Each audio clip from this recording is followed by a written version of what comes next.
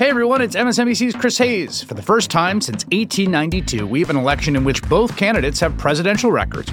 It's a chance to take a hard look at what Joe Biden and Donald Trump have actually done as president. On a special Why Is This Happening podcast series called WithPod 2024 The Stakes, I'm talking to experts about the two candidates' records on specific policy areas like immigration, taxes, climate, and more. So you know what's at stake come November. Search for Why Is This Happening and follow.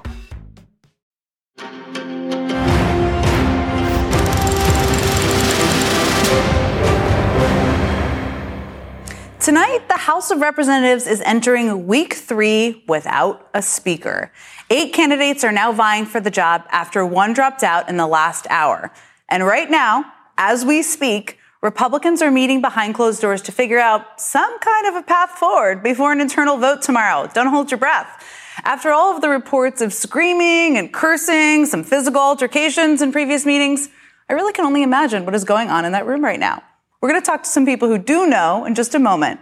But if you're wondering out there why this matters and why we are still talking about this circus, well, the thing is, nothing can happen in Congress. No new money for Israel, no new money for humanitarian efforts in Gaza, nothing without a speaker. Now is a time when we really actually need government to function. And you'll never guess who's involved in all of this dysfunction behind the scenes, or maybe you will guess.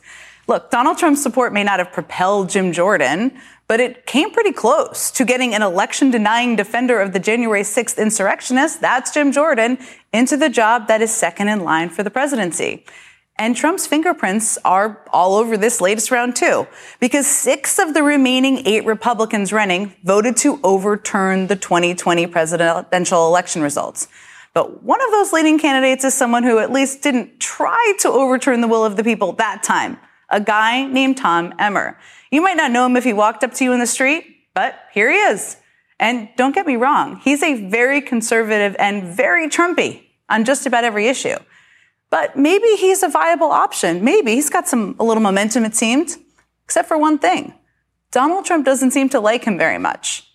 Despite saying that he is trying to stay out of the speaker's race as much as possible, and that Emmer called him over the weekend, which Emmer confirmed too, Politico is reporting that Trump allies have been working behind the scenes to destroy Emmer's candidacy. Now, you might be wondering, why is that? Is it because of irreconcilable policy differences? Of course not. It's apparently because Emmer has not forcefully defended Trump against the indictments he is facing, and because he criticized him after January 6th. So for the context for all of this is what Emmer said on January 6th. He said, quote, today's events in Washington were an unacceptable display of violence that runs counter to everything we stand for as a country. There is no excuse for reasonable debate and discourse to be replaced by destruction and chaos. Now, before we start giving out profiles and courage awards to Emmer or anyone else, you should know that Emmer also signed on to a Texas lawsuit in 2020 asking the Supreme Court to invalidate Biden's win. So basically, his election-denying street cred is actually pretty good if you care about that sort of thing. Just not good enough for Trump. So at a time when we desperately need the House of Representatives to function, Donald Trump and his allies appear to be working behind the scenes to torpedo a plausible candidate for the speakership because 2 years ago, that candidate accurately described the attack on the Capitol as an unacceptable display of violence. That's basically where we are right now. Now, obviously, this sort of mind-bending, self-involved pettiness is not really something new. Remember, it was just a couple weeks ago in the immediate aftermath of the terrorist attack by Hamas when Trump publicly attacked Israeli Prime Minister Benjamin Netanyahu, who he still holds a grudge against for congratulating Joe Biden on his victory in 2020. That's what the grudge is about. See, it doesn't matter if you're a prime minister of a close ally reeling from its own 9/11, it seems. It doesn't matter if you're a conservative, almost Trumpy, pretty Trumpy Republican running for speaker. And of course, it doesn't matter how minor the perceived slight was. Donald Trump will try and exact revenge no matter the circumstances and no matter the stakes. Now, Trump's support for Jim Jordan was not enough to get him elected. He's not the Speaker of the House right now. It is entirely possible his personal beef with Emmer won't be enough to sink him either. But it does seem like a complicating factor at a moment when the House Republican Conference desperately needs to get its act together for the good of the country. I want to begin our coverage tonight on Capitol Hill. Jake Sherman is the co-founder of Punchbowl News, and he joins me now. So, Jake, if anyone knows what's happening in that room that's not in that room, I think it's probably you. What are you hearing? What is going on behind closed doors right now? Well, Jed, this is a little bit of a boring affair, so to speak, in the sense that not that it's boring, but what is happening is the 9 candidates, now 8 candidates, because Dan Muser of Pennsylvania dropped out, are just basically reciting what they would do for the conference, which in some cases is tethered to reality, in some cases is not. Now, the big moment is when people leave the room and start talking about who they will or will not support. What Republicans have going for them right now is that they are exhausted, to be honest with you. We've had no speaker now for 3 weeks. There are critical things that need to get passed. Aid to Israel, potentially aid to Ukraine.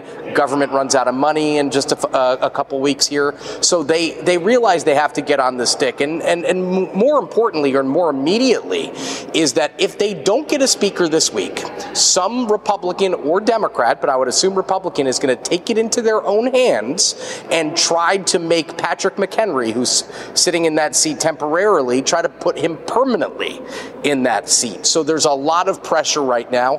I don't know, and this is probably your next question, whether any of these candidates could get 217 votes. I don't know at this point. It's far from clear to me. These are a group of inexperienced and relatively new members to the leadership circles, if they are even in the leadership circles. So remember, this is like the 4th choice for many House Republicans. So we're digging pretty deep into the bins here. Yeah, many of us couldn't have picked many of them out from a lineup before yesterday. So, Jake, the Patrick McHenry thing, it sounds like that's still alive. We could be talking about that even in a couple of days. That sounds like what you're saying. But I also you've been on the Hill all day reporting. You're probably tired, too. Is there buzz around any of these candidates? I mean, they have this closed-door meeting tomorrow at 9 a.m. So going into tonight, was there buzz around one or two over a few others? Yeah, I would say Tom Emmer, the House Majority Whip, is probably the favorite right now because he has a large operation. He's in the leadership. He could raise money. He has all the makings, and we said this about Steve Scalise and Jim Jordan as well. He has all the makings for somebody who should be able to climb up the leadership ladder. Probably in the second position is Byron Donalds, the Florida Republican who has, at least until recently, designs on being governor of the Sunshine State at some point. He is a relatively new member of Congress, very good on television, gets along with a lot of members of the House Republican Conference. But again, very little experience in legislating, especially in Washington. And then you have 2 other conservatives who are probably in the mix, but we would call lesser candidates. That's Kevin Hern of Oklahoma, who made a fortune being a McDonald's franchisor, and Mike Johnson of Louisiana, who's already in the leadership in a pretty low slot. But remember, Jen, the important thing to think about here is that these are going to be the people this is going to be the person representing House Republicans in negotiations against Joe Biden, Chuck Schumer, Mitch McConnell, and Hakeem Jeffries, who have a combined 140 years, and I just calculated this so I know, of experience in Washington. This is going to be an unfair matchup for House Republicans if they ever get out of this mess. It is a very important job, second in line to the presidency. Well, Jake, we'll be here till 9, so if you learn anything new, please come back, and we'd love to get any update from you. Thank you so much for joining me this evening. And joining me now is the second highest-ranking Democrat in the House, Democratic Whip, Congresswoman Katherine Clark. Congresswoman, thank you so much for joining me. My bet is that your caucus meetings are quite different from this one, but we're now, of course, in the 3rd week with no speaker. No end in sight. The government could shut down in a month. You can't pass assistance to Israel or help address the humanitarian crisis in Gaza. Those are the things we've been talking about. What are we missing? What are the other impacts of not having a speaker? Well, Jen, thank you for having me. And you're exactly right. We are 25 days from the next shutdown. 3 weeks of chaos and dysfunction, and there still is one clear path forward, and that is work with Democrats on behalf of the American people. And that has been our offer and continues to be our offer. Let's get back to doing the work that we were sent to Congress to do. And you've listed the things that are so important. Avoid a shutdown, address our national security and the needs of our allies, continue the Democrats' work of lowering costs for the American people, and finally, elect a speaker who is going to defend democracy, not degrade it. And what we've seen so far, if we just look at last week, all of that was rejected to pursue a speakership of Jim Jordan. So we are in a very dangerous and extreme place with the House GOP. Now, Jim Jordan, which is such a good example. I mean, he is an election denier, somebody who defended the insurrectionists. I could go on, as I'm sure you could. And Leader Jeffries obviously spoke about how he was not qualified, he shouldn't be, but there were men and women who were. Are you all discussing privately of these candidates or others? Is there a Republican candidate or Republican candidates you could work with or you would be comfortable working with? I think there are many different candidates that we could work with because it's not about a single person. It is about who is going to end this civil war and get back to work for the American people. Who is going to work with us on the deal that we already made and voted for back in June that set budget levels, that said we agreed not to have any of these poison pills added into those bills. What we're seeing is a Republican Party that has rolled back that agreement and put national abortion bans in everything from defense to agriculture bills. I mean, their full, wholehearted adoption of the most MAGA extreme parts of their caucus is a rejection of what the American people are asking us to do. Come together, put them first, and get back to the real work we have to do on their behalf. So you don't have to tell me who, because it might tank their candidacy. But of the 8 candidates, is there anyone on that list or more than one person on that list that you could see yourselves working with as members of Democratic leadership? You know, again, we've been having this discussion. Send us somebody who's going to give us the tools to work in a bipartisan way to get back to work on all the things we need to do.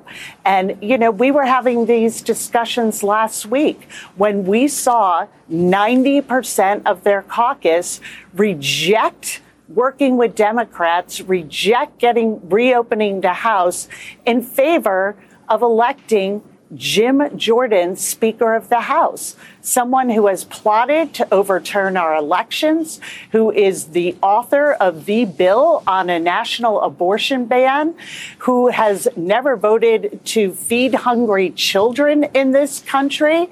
I mean, he is so extreme in every way, a true threat to our democracy. But somehow in this civil war, that was a better option than saying, let's go back to the agreements we've already made. Let's work with a Republican speaker to move our country forward. It was hard to believe that Jim Jordan emerged as he did for the time being, for that period of time. Now, there's still, and Jake Sherman was just telling me about this, how there is still this buzz among running Republicans that the Speaker pro tem, Patrick McHenry, who kind of came and went, but it could come back to empower him with the ability needed to be Speaker. Is that something that you think Democrats could get behind if that's where Republicans land by the end of this week? You know, since January and the 15 rounds it took to elect Kevin McCarthy, the Democratic caucus has been extending our hand in bipartisanship. We have been saying, we understand you're in the majority, you're going to have a Republican speaker, but let's have somebody who brings the bills that are important to the American people to the floor. just like we did in the majority. We were able to pass a bipartisan infrastructure bill that's making key investments right now in communities that are paying off, whether that's roads or bridges or broadbands or expanding EV infrastructure. Key things, getting lead pipes out of our communities that I hear from constituents and people across this country is making a difference in their lives. When we were in the majority with the exact same thin majority, we were able to do amazing things because we were willing to work on what the American people sent us there to do, not a partisan extreme agenda. So I hope that they will come out of this next round of them trying to find a candidate for speaker with that goal in mind. Let's go back and look at what we were able to do. Infrastructure, increasing American manufacturing, lowering the cost of insulin, investing in green technologies. These are positive things for the American people that we put before them and encouraged bipartisanship. So we need to get back to what people are talking about around their kitchen tables and have the Republican Party stop their civil war, stop this march towards extremism, and get back to work. Well, we'll see what emerges tonight if we're still in the middle of chaos. Congresswoman Katherine Clark, the whip, Democratic whip, thank you so much for joining me this evening. Coming up, it was only Friday that the New York judge threatened to throw Donald Trump in jail for violating a gag order. So why does the quadruply indicted ex-president think now is a good time to attack the special counsel overseeing his D.C. and Florida cases? Plus, aid trucks have entered Gaza. But as the humanitarian situation in the region continues to deteriorate, Chef Jose Andres tells me how his organization is providing food to both Israelis and Palestinians. But first, as Hamas releases 2 more hostages from Gaza, Michigan Congresswoman Elissa Slotkin joins me on the state of the conflict and how it is impacting her home state. There comes a point when the right to vote requires a fight to vote. MSNBC Films presents Battleground Georgia, a story that explores the ugly history of voter suppression and how Georgia is leading the charge against it. Something has to change. The old South is being replaced by the new South. Battleground Georgia, part of the Turning Point documentary series from executive producer Trevor Noah. Sunday at 9 p.m. Eastern on MSNBC. When news breaks, go beyond the headlines with the new MSNBC app. Get real-time analysis from live blogs to in-depth essays, video highlights from your favorite shows and hosts, and the latest updates on the 2024 election. Go beyond the what to understand the why. Download the app now at msnbc.com/app. Up next.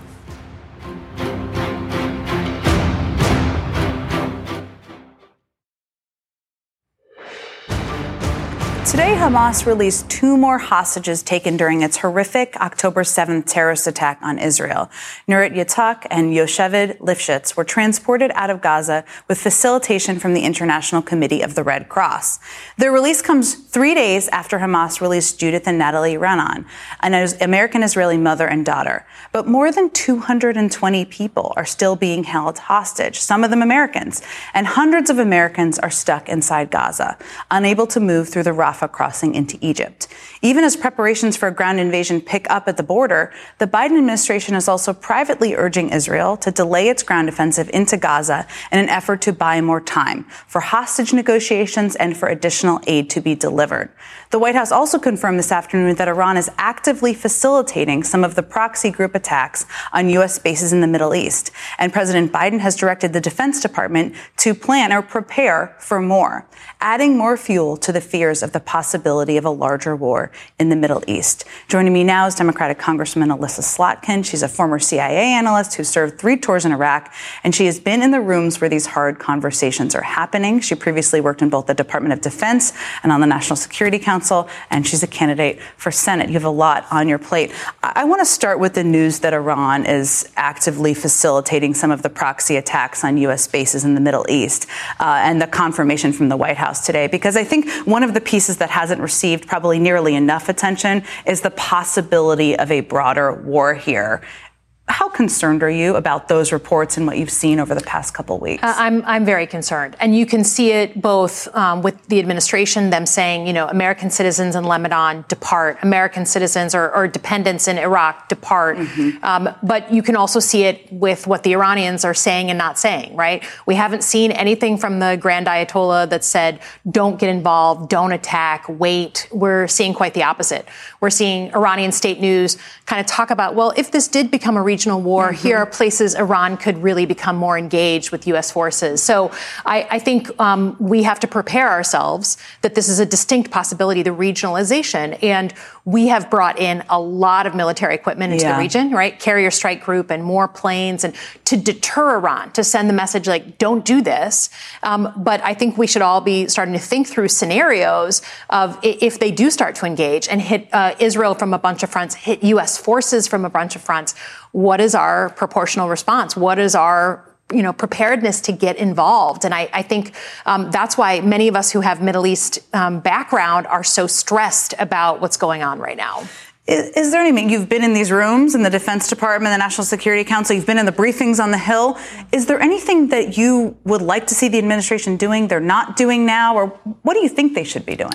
Well, I think, the Biden administration is trying to thread this needle, right, of there's public support of Israel. Israel was grievously attacked and has the right to respond, but also privately using those conversations and those levers to really make sure that, frankly, Israel learns the mistakes that the United States made mm-hmm. in places like Iraq and Afghanistan. I served 3 tours in Iraq with the CIA. I know up close and personal what it means when you don't have a clear strategy, when you don't know what your end game is.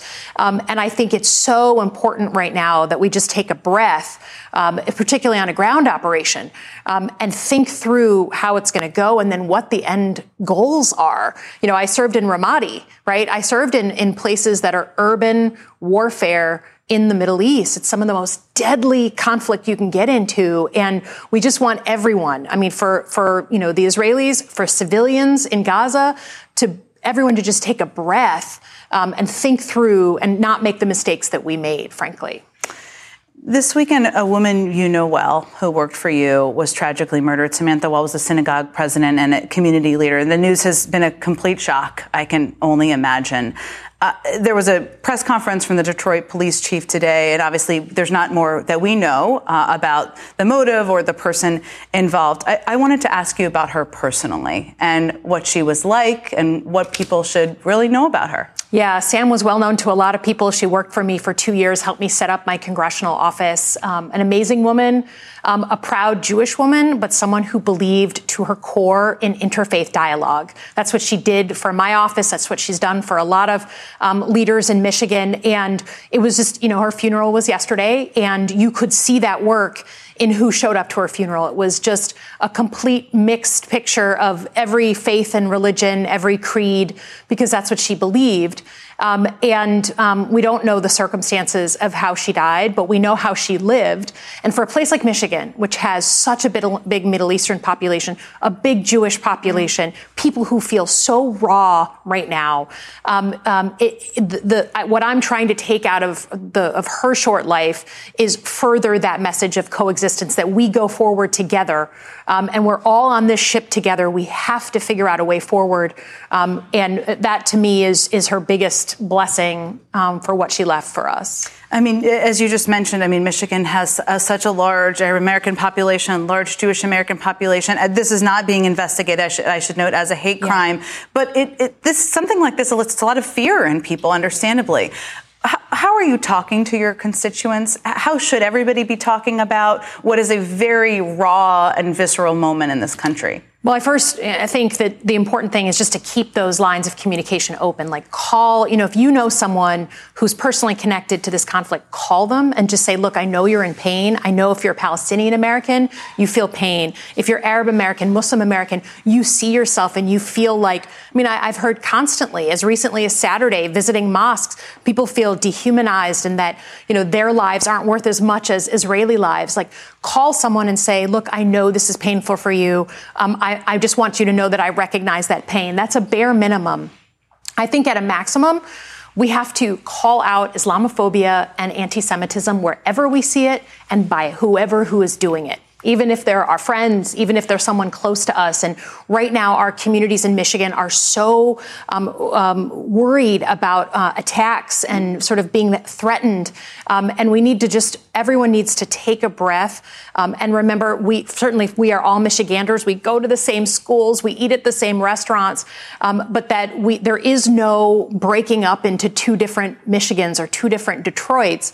That, to me, I think is what I'm hearing from people. And we have to treat people equally, whatever side of this conflict they find themselves on. Some very good, full-throated, heartfelt advice to end on. Congresswoman Elissa Slotkin, thank you so much for joining me with all of your expertise this evening. I appreciate it.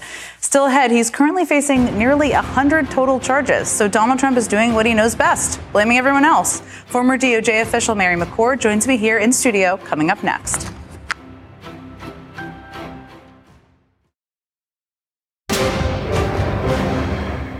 This is going to come as a complete shock to you, if not actually. But Donald Trump is once again trying to spin his way out of his multiple criminal trials, stemming from 4 jurisdictions and 91 total charges. Here he is today in New Hampshire. We did nothing wrong. We did nothing. This is all Biden indictments and impeachments. And this is all about Biden. This is all Biden stuff. All of these indictments that you see. I was never indicted. Practically never heard the word. It wasn't a word that registered. Practically never heard the word. I was never indicted. Quick fact check. Yes, he was. Notably, in one of those trials, the federal election interference case, Trump is no longer facing a gag order, at least for the moment. Judge Tanya Chutkan temporarily lifted the order on Friday, pending an appeal from the ex-president's lawyers, basically meaning he is once again free to lash out at whomever he wants without consequences, for now. Trump couldn't even make it the entire weekend without once again attacking special counsel Jack Smith, something he was previously forbidden from doing. Late last night, he took to his social media platform to call Smith, quote, deranged, one of his favorite words for him. Trump also took the opportunity to attack a potential witness in a different trial, the Florida case, about his mishandling of highly classified government secrets. The ex-president went after Anthony Pratt, an Australian billionaire and Mar-a-Lago member who has reportedly been interviewed by the special counsel's office. According to those reports, Smith's office is investigating allegations that Trump shared nuclear secrets with Pratt, who went on to spill the beans to a number of friends and associates, including more than a dozen foreign officials. In the post, Trump denied those allegations and called Pratt, quote, a red-haired weirdo from Australia. Very mature. It remains to be seen how the federal judge in that case, Trump appointee Aileen Cannon, will respond to the attack, if at all. Mary McCord served as the acting assistant attorney general for national security at the Department of Justice. She is now an MSNBC legal analyst and the co-host of the excellent podcast, the Prosecuting Donald Trump podcast, along with Andrew Weissman. She joins me now on set. So, Mary, a lot to get to, but so Judge Chutkan's gag order is frozen until at least this Saturday, or it's as early as Saturday, while Trump's legal appeal plays out. What happens next? Yeah, and this is not that uncommon. In fact, Judge Chutkan, back in the Trump v. Thompson case, the case involving the House Select Committee's request for presidential records, Judge Chutkan was the first judge to rule there. She also administratively stayed her order because she knew Trump was going to take an appeal, and she thought, let's preserve the status quo while he takes his appeal, and that's what she's done here. So administratively, she stayed it until either she rules herself that it should be stayed throughout the entire pendency of the appeal, or when the circuit, the appellate court, could also say, we're going to stay her order. Now, it doesn't mean there's literally no holds barred. It means her order is not in effect. Yeah. But, he still can't issue actual threats to people, right? Like that would be violation of law. He can't otherwise violate his bail conditions, which didn't include a quote unquote gag order, but do include not committing other crimes and threats. So something that would be like a direct threat, which he's always careful not to do. Comes to the edge. He comes to the edge. So I mentioned this Anthony Pratt, the Australian businessman who reportedly spoke to Jack Smith about Trump sharing classified secrets with him. 60 Minutes Australia obtained audio of Pratt detailing how Trump bragged to him about military strikes and conversations with foreign leaders and presidents. So let's take a listen to that, and then I want to talk to you about on the other side. I hadn't even heard it. It hadn't even been on the news yet. He said, I just bombed Iraq today. And the president of Iraq called me up and said, you just leveled my city. And he said, and I said to him, okay, what are you going to do about it? So according to reporting, he also unveiled those secrets or spoke with about a dozen foreign officials about them. Mm-hmm. But Pratt was not mentioned in the classified documents indictment. Why not? Well, it's not clear to me at what point Jack Smith and his team became aware of Pratt or this tape, this recording that 60 Minutes Australia has, or anything else about Pratt. But it is clear that they've now spoken with him. I think I've heard, at least twice they've met with him. And they do not necessarily have to supersede the indictment and add additional charges related to this. They could, if they think that his evidence is credible, and, Pratt himself could be bragging a little bit about this. We don't know for sure, but if they find that he's credible about what he describes Mr. Trump telling him both while he was president and after he was no longer president, they could potentially introduce that in trial as evidence called 404B evidence of Mr. Trump's intent, his knowledge, the absence of a mistake. So when they're trying to prove up that he knowingly mishandled classified information, other information that he was not just careless with it, but sharing it with people could go a long way in support of their case. So we could still hear more about Anthony Pratt. We could. Well, we'll see. Before I let you go, I wanted to ask you just about this Georgia case because one of the election lawyers, Sidney Powell, has pleaded guilty to 6 misdemeanor counts of conspiracy to commit election interference. Yesterday, Trump posted on Truth Social, quote, "Ms. Powell was not my attorney and never was." Doesn't that hurt the president's chances of trying to make the case about attorney-client privilege? Well, I mean, it's certainly if you were to believe him, and if it were true, that would mean an attorney-client privilege would be tough, as well as an advice of counsel defense. Although we know that Trump frequently does this, right? He'll say something one day, and 2 years later he says something completely contrary to it. And if these issues get litigated, if a defense of advice of counsel, or if documents or information or materials, if he tries to keep those out under attorney-client privilege, the lawyers will be arguing things like, his social media posts don't govern the legal issues here, and here's what the actual facts are. And so that still remains to be seen down the road, both in the Georgia litigation and probably also in the D.C. Federal District Court litigation. So Kenneth Chesebro and Sidney Powell they've now both pled guilty, 2 Trump lawyers. I think it's worth noting. What does that mean for other defendants in Georgia? Well, I think a few things. I mean, now we've had 3 people plead guilty. We've had people who were actually pretty heavily involved, pretty high-level circles to Mr. Trump, who have actually admitted their guilt. And even though I tend to think that the sentences here were quite light for the significance of what they did, it shows, one, that they felt that the state had the evidence against them that was good enough to convict them, and so they wanted to try to cut a deal. 2, they are available to testify in future cases, including against Mr. Trump. And if Fani Willis believes their testimony is credible, I suspect that she will call them. And I think it sends a signal to others that, the state's got a real case here. And, you have a choice now. Try to work out a deal with the state or go and take your chances at trial. Mary McCord, so much legal expertise at this table. Thank you so much for joining me this evening. And still to come, World Central Kitchen has served more than 300 million meals to people who need it most. Chef Jose Andres joins me on the organization's latest effort to help people suffering in Israel and Gaza, coming up next.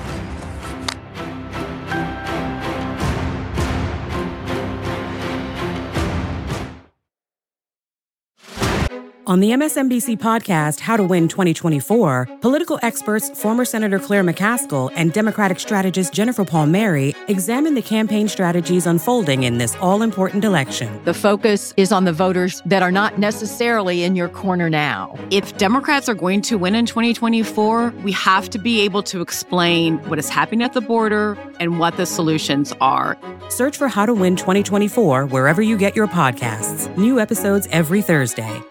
here on MSNBC. We are staying on top of several fast-moving stories. Today's news requires more facts. A new report finds the climate crisis is getting much worse. More context. We are seeing record numbers of people crossing into the United States just in the southern border. And more ground covered. The mission will continue to carry out regime change in the Gaza Strip. The world's never been harder to understand. That's why it's never been more important to try. MSNBC. Understand more. With the war in the Middle East and subsequent humanitarian crisis now deep into its second week, 3 convoys filled with desperately needed aid have made their way into Gaza. And as President Biden's new special envoy to the Middle East told me yesterday, there will be much more to come in the days ahead. Our expectation and the substance of our discussion with all sides is that starting tomorrow, you'll be seeing a continuous flow of assistance moving. We want to build that flow up to the levels necessary to begin to meet Gaza's needs.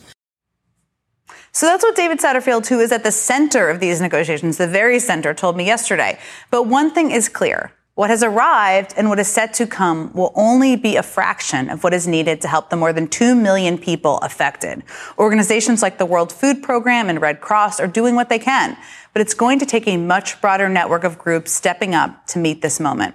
One of the groups stepping up is the World Central Kitchen, founded by chef Jose Andres. He's no stranger to rolling up his sleeves and helping feed families trapped in war zones. Last year, he was in Ukraine, where he mobilized a team of chefs to help families there and those displaced in surrounding countries. Now, he and his team are working to provide meals for those affected on both sides of this conflict. So far, they've fed more than 30,000 people. Joining me now is Jose Andres. He's a world-renowned chef and the founder of the World Central Kitchen. I want to just start with the World Central Kitchen is doing so much on the ground in so many parts of the world. You're working right now with partners on the ground in Israel, in Lebanon, in Gaza. Tell me a little bit about the work you're doing and why it was so important to you to be on the ground in all of those places during this conflict. Well, Jen, we go to these places very quickly because we believe that food and water is a universal human right.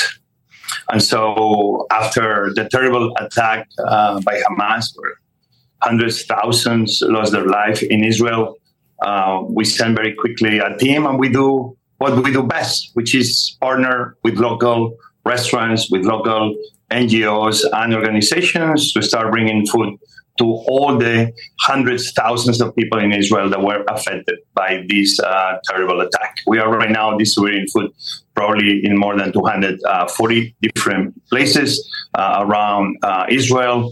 We are on our way to do over 200,000 or more hot meals. At the same time, obviously, we had a good partner in the ground in Gaza, organization, which I love. They are mainly medical, but for different reasons, we brought our expertise with food and we use their know-how of Gaza for mutual benefit of helping people. We've done also over 200,000 home meals in Gaza, but more important, we've been able to buy from whatever was available from local farmers. We bought every single produce we could, and we've been distributing also fresh fruits and vegetables. We've done over 1 million meals in the form of food bags, like covering the needs of any family going to the supermarket. But obviously, this is only a drop of water in a very big ocean of need. We still have some food. We still can obviously deliver the food we do in Israel, but inside Gaza, the food is running short.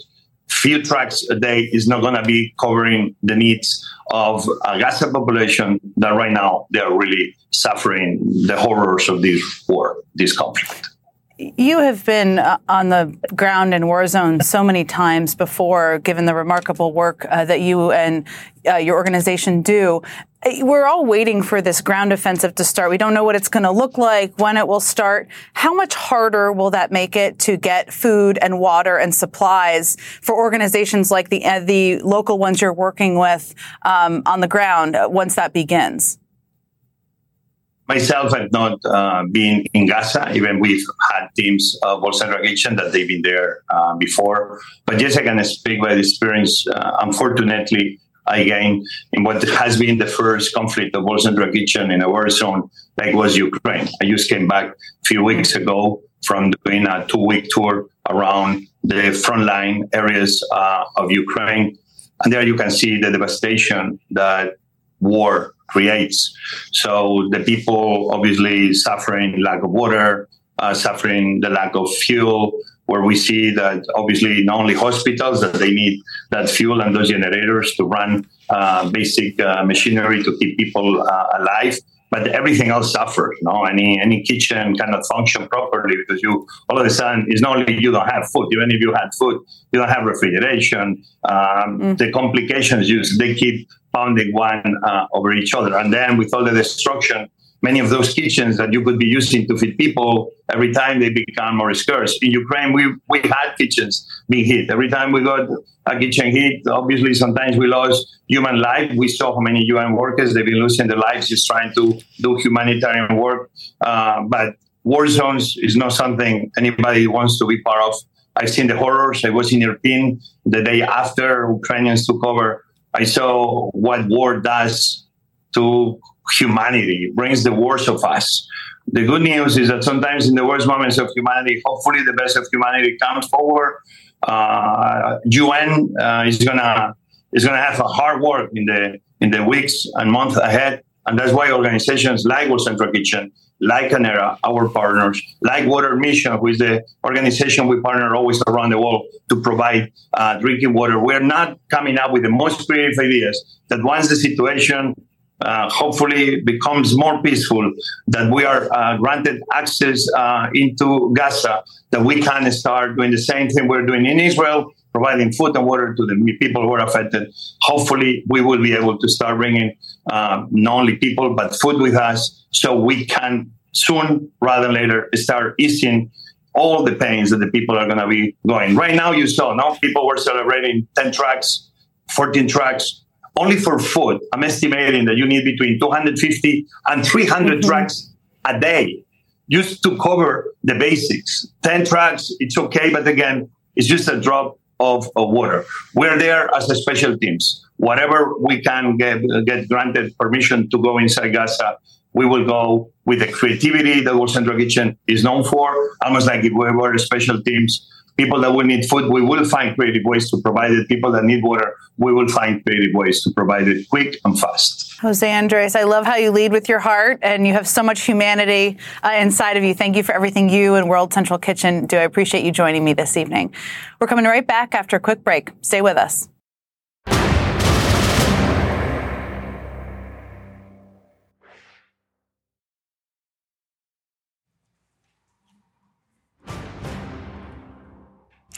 Today, we saw a good example of what it's like to be president during a time of international crisis, which we are definitely in. President Biden was giving remarks on Bidenomics when he abruptly had to head to the Situation Room. I apologize. I have to go to the Situation Room with another issue that I have to deal with. But thank you. Now, we don't know what that meeting was about, although later this afternoon, we did hear from the White House a confirmation that they were warning that Iran was behind and supporting proxy attacks that we have seen. They were warning that was something we should be watching for and warning the Department of Defense. Who knows if that was what was in the meeting? But all of this is a reminder of the fact that during a global crisis, we only see a sliver of what's happening. That's on purpose. I've worked for 2 presidents, a Secretary of State, and I can tell you that the work of diplomacy often happens best in the dark.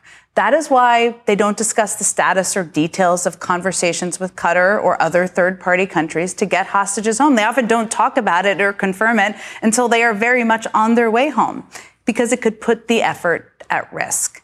That is why President Biden has kept most of his messages urging delay and caution to Prime Minister Netanyahu private, because making a public case would make his private argument with Netanyahu less effective. Now, it all depends on what works, and that's obviously something we'll all be watching. It's also why it's important to understand that there are times, especially when it comes to global crises, where the decisions the president and his team make are not done through the prism of politics. The analysis of what helps or hinders his reelection campaign doesn't matter in the Situation Room. That's not what they're talking about in there. Even the clumsy efforts by the RNC and the usual suspects trying to make hay out of a video showing the president and first lady walking on the beach in Delaware this weekend. By the way, he also did many, many calls with foreign leaders and even the Pope. But that all seemed to come across as silly background noise because that's not what the president's focus is on right now. It's on how to honor the pain of the people in Israel, how to prevent a humanitarian crisis in Gaza, how to bring American hostages home, and how to prevent a larger war, as it should be. Now, ultimately, he will be judged not by any one set of remarks, even a primetime address in the midst of all of this, but on what he actually does as president, as he should be. That's how any president should be judged. That does it for me tonight. We'll be back here on Sunday afternoon at 12 p.m. Eastern. Stay up to date on the biggest issues of the day with the MSNBC Daily newsletter. Each morning, you'll get analysis by experts you trust, video highlights from your favorite shows. 2024 is now truly the most important election in the history of our country. Previews of our podcasts and documentaries, plus written perspectives from the newsmakers themselves, all sent directly to your inbox each morning. Get the best of MSNBC all in one place. Sign up for MSNBC Daily at msnbc.com.